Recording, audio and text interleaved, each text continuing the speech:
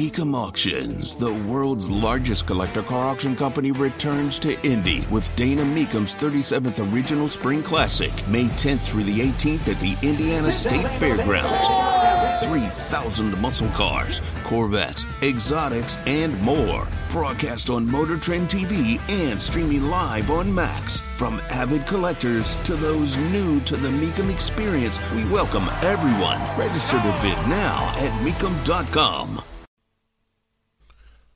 So I think people are surprised to learn that we have way more train derailments in the United States than we thought. And it's a good question to ask why that is. I don't think that's the wrong question. I think that if you're utilizing it in the context of what took place in East Palestine, Ohio, this chemical spill, this leaking into the Ohio River, this what's happened to air quality and the lack of information being given to the people who live there, the residents there, I mean, that what happens here is serious. The number of train derailments is not, but leave it to Secretary Pete Buttigieg to get it wrong once again. Look, rail safety is something that has evolved a lot over the years, but there's clearly more that needs to be done because while this horrible situation has gotten a particularly high amount of attention, there are roughly 1,000 cases a year of a train derailing. Now, there are roughly 1,000 cases. I'll take your word for it. What does that matter to the people of East Palestine? That's the conversation. Tony Katz, 93 WIBC. Good morning. Good to be with you. These people are out of their heads. Oh, we've got so many of these. Oh, it's Trump regulations. And now people are discussing, whoa. These regulations that you're referring to didn't happen under Trump. They happened in 2015. That would be under a guy by the name of Barack Obama, if I remember my history correctly. I'll let people look into that. That's not where I'm spending all of my time. I'm taking a look at this second train derailment that we're discussing. Again, Norfolk Southern, well, maybe they run the majority of trains, so they would have the majority of derailments, carrying hazardous chemicals. So, this story started, people started sending me this story while I was doing the show yesterday. I'm like, I need some time before I get into it. Just to announce that this happened would be the idea of just, being sensationalist as opposed to how it all connects. No injuries were reported. This happening in Van Buren Township, and officials were telling news organizations at the time that it's currently not a hazmat situation. Now we're seeing a lot of this. Seeing a lot of these derailments. Exactly why does this happen? To the levels that it does. Legit question. But put it to the side. Where is the federal government that we're told we're supposed to rely on to provide assistance to the people of East Palestine and give them honest answers? Why was anyone told, hey, we'll get you some help, but just sign here and hold us harmless? We've got this check for you right here. All you got to do is sign this. That's criminal. Now, you can say to me, Tony, they're allowed to do it. All right, you may win this round. Morally criminal? Is that better? Is that good? Here's what we know about the chemicals in Ohio. You have some, anytime you say something's carcinogenic, you mean it can cause cancer. But as people have reminded me, dude, you could probably put anything under the carcinogenic category. You have vinyl chloride. That's one of them.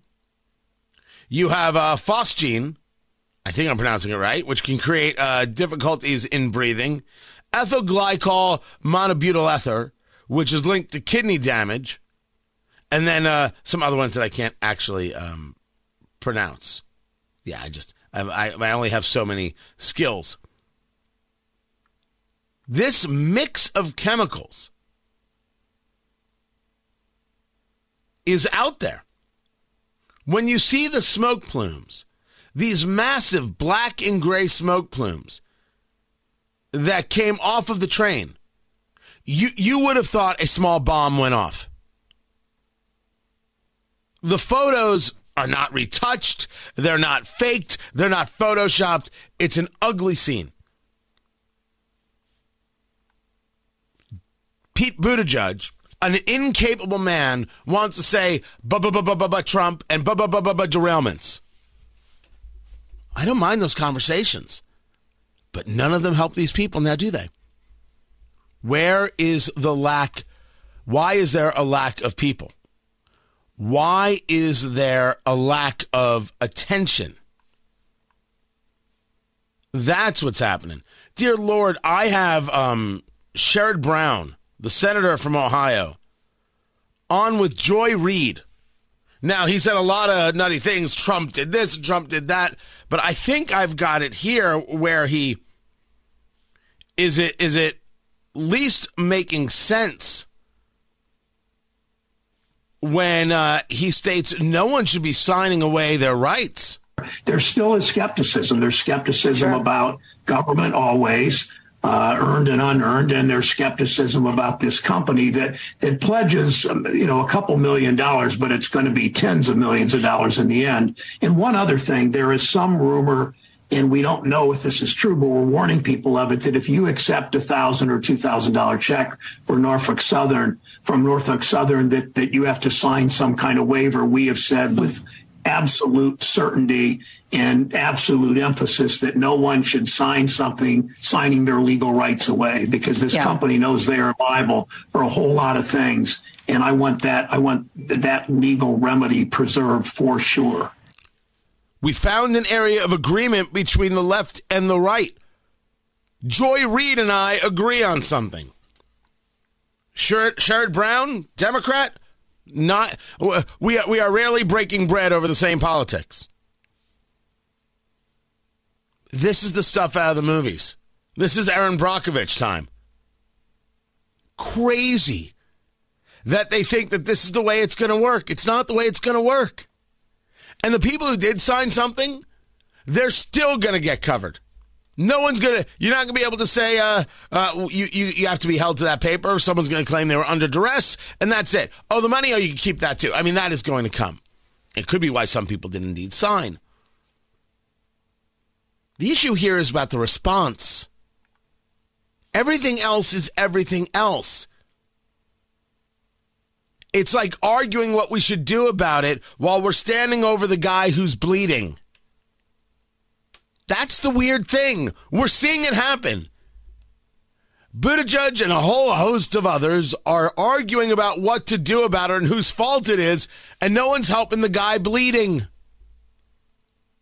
The guy bleeding is the town of East Palestine, Ohio, and those surrounding areas, and those affected by the water supply of the Ohio River, which includes, quite possibly, this place that I heard of once called Indiana. This is why Buttigieg is a child, not capable of the job. And if anybody thinks this guy can be president, they're out of their damn mind. That starts with you, Indiana Democratic Party. Starts with you, Mike Shmuel. This is your guy. He's weak and incapable. And we all see it. Not just South Bend anymore.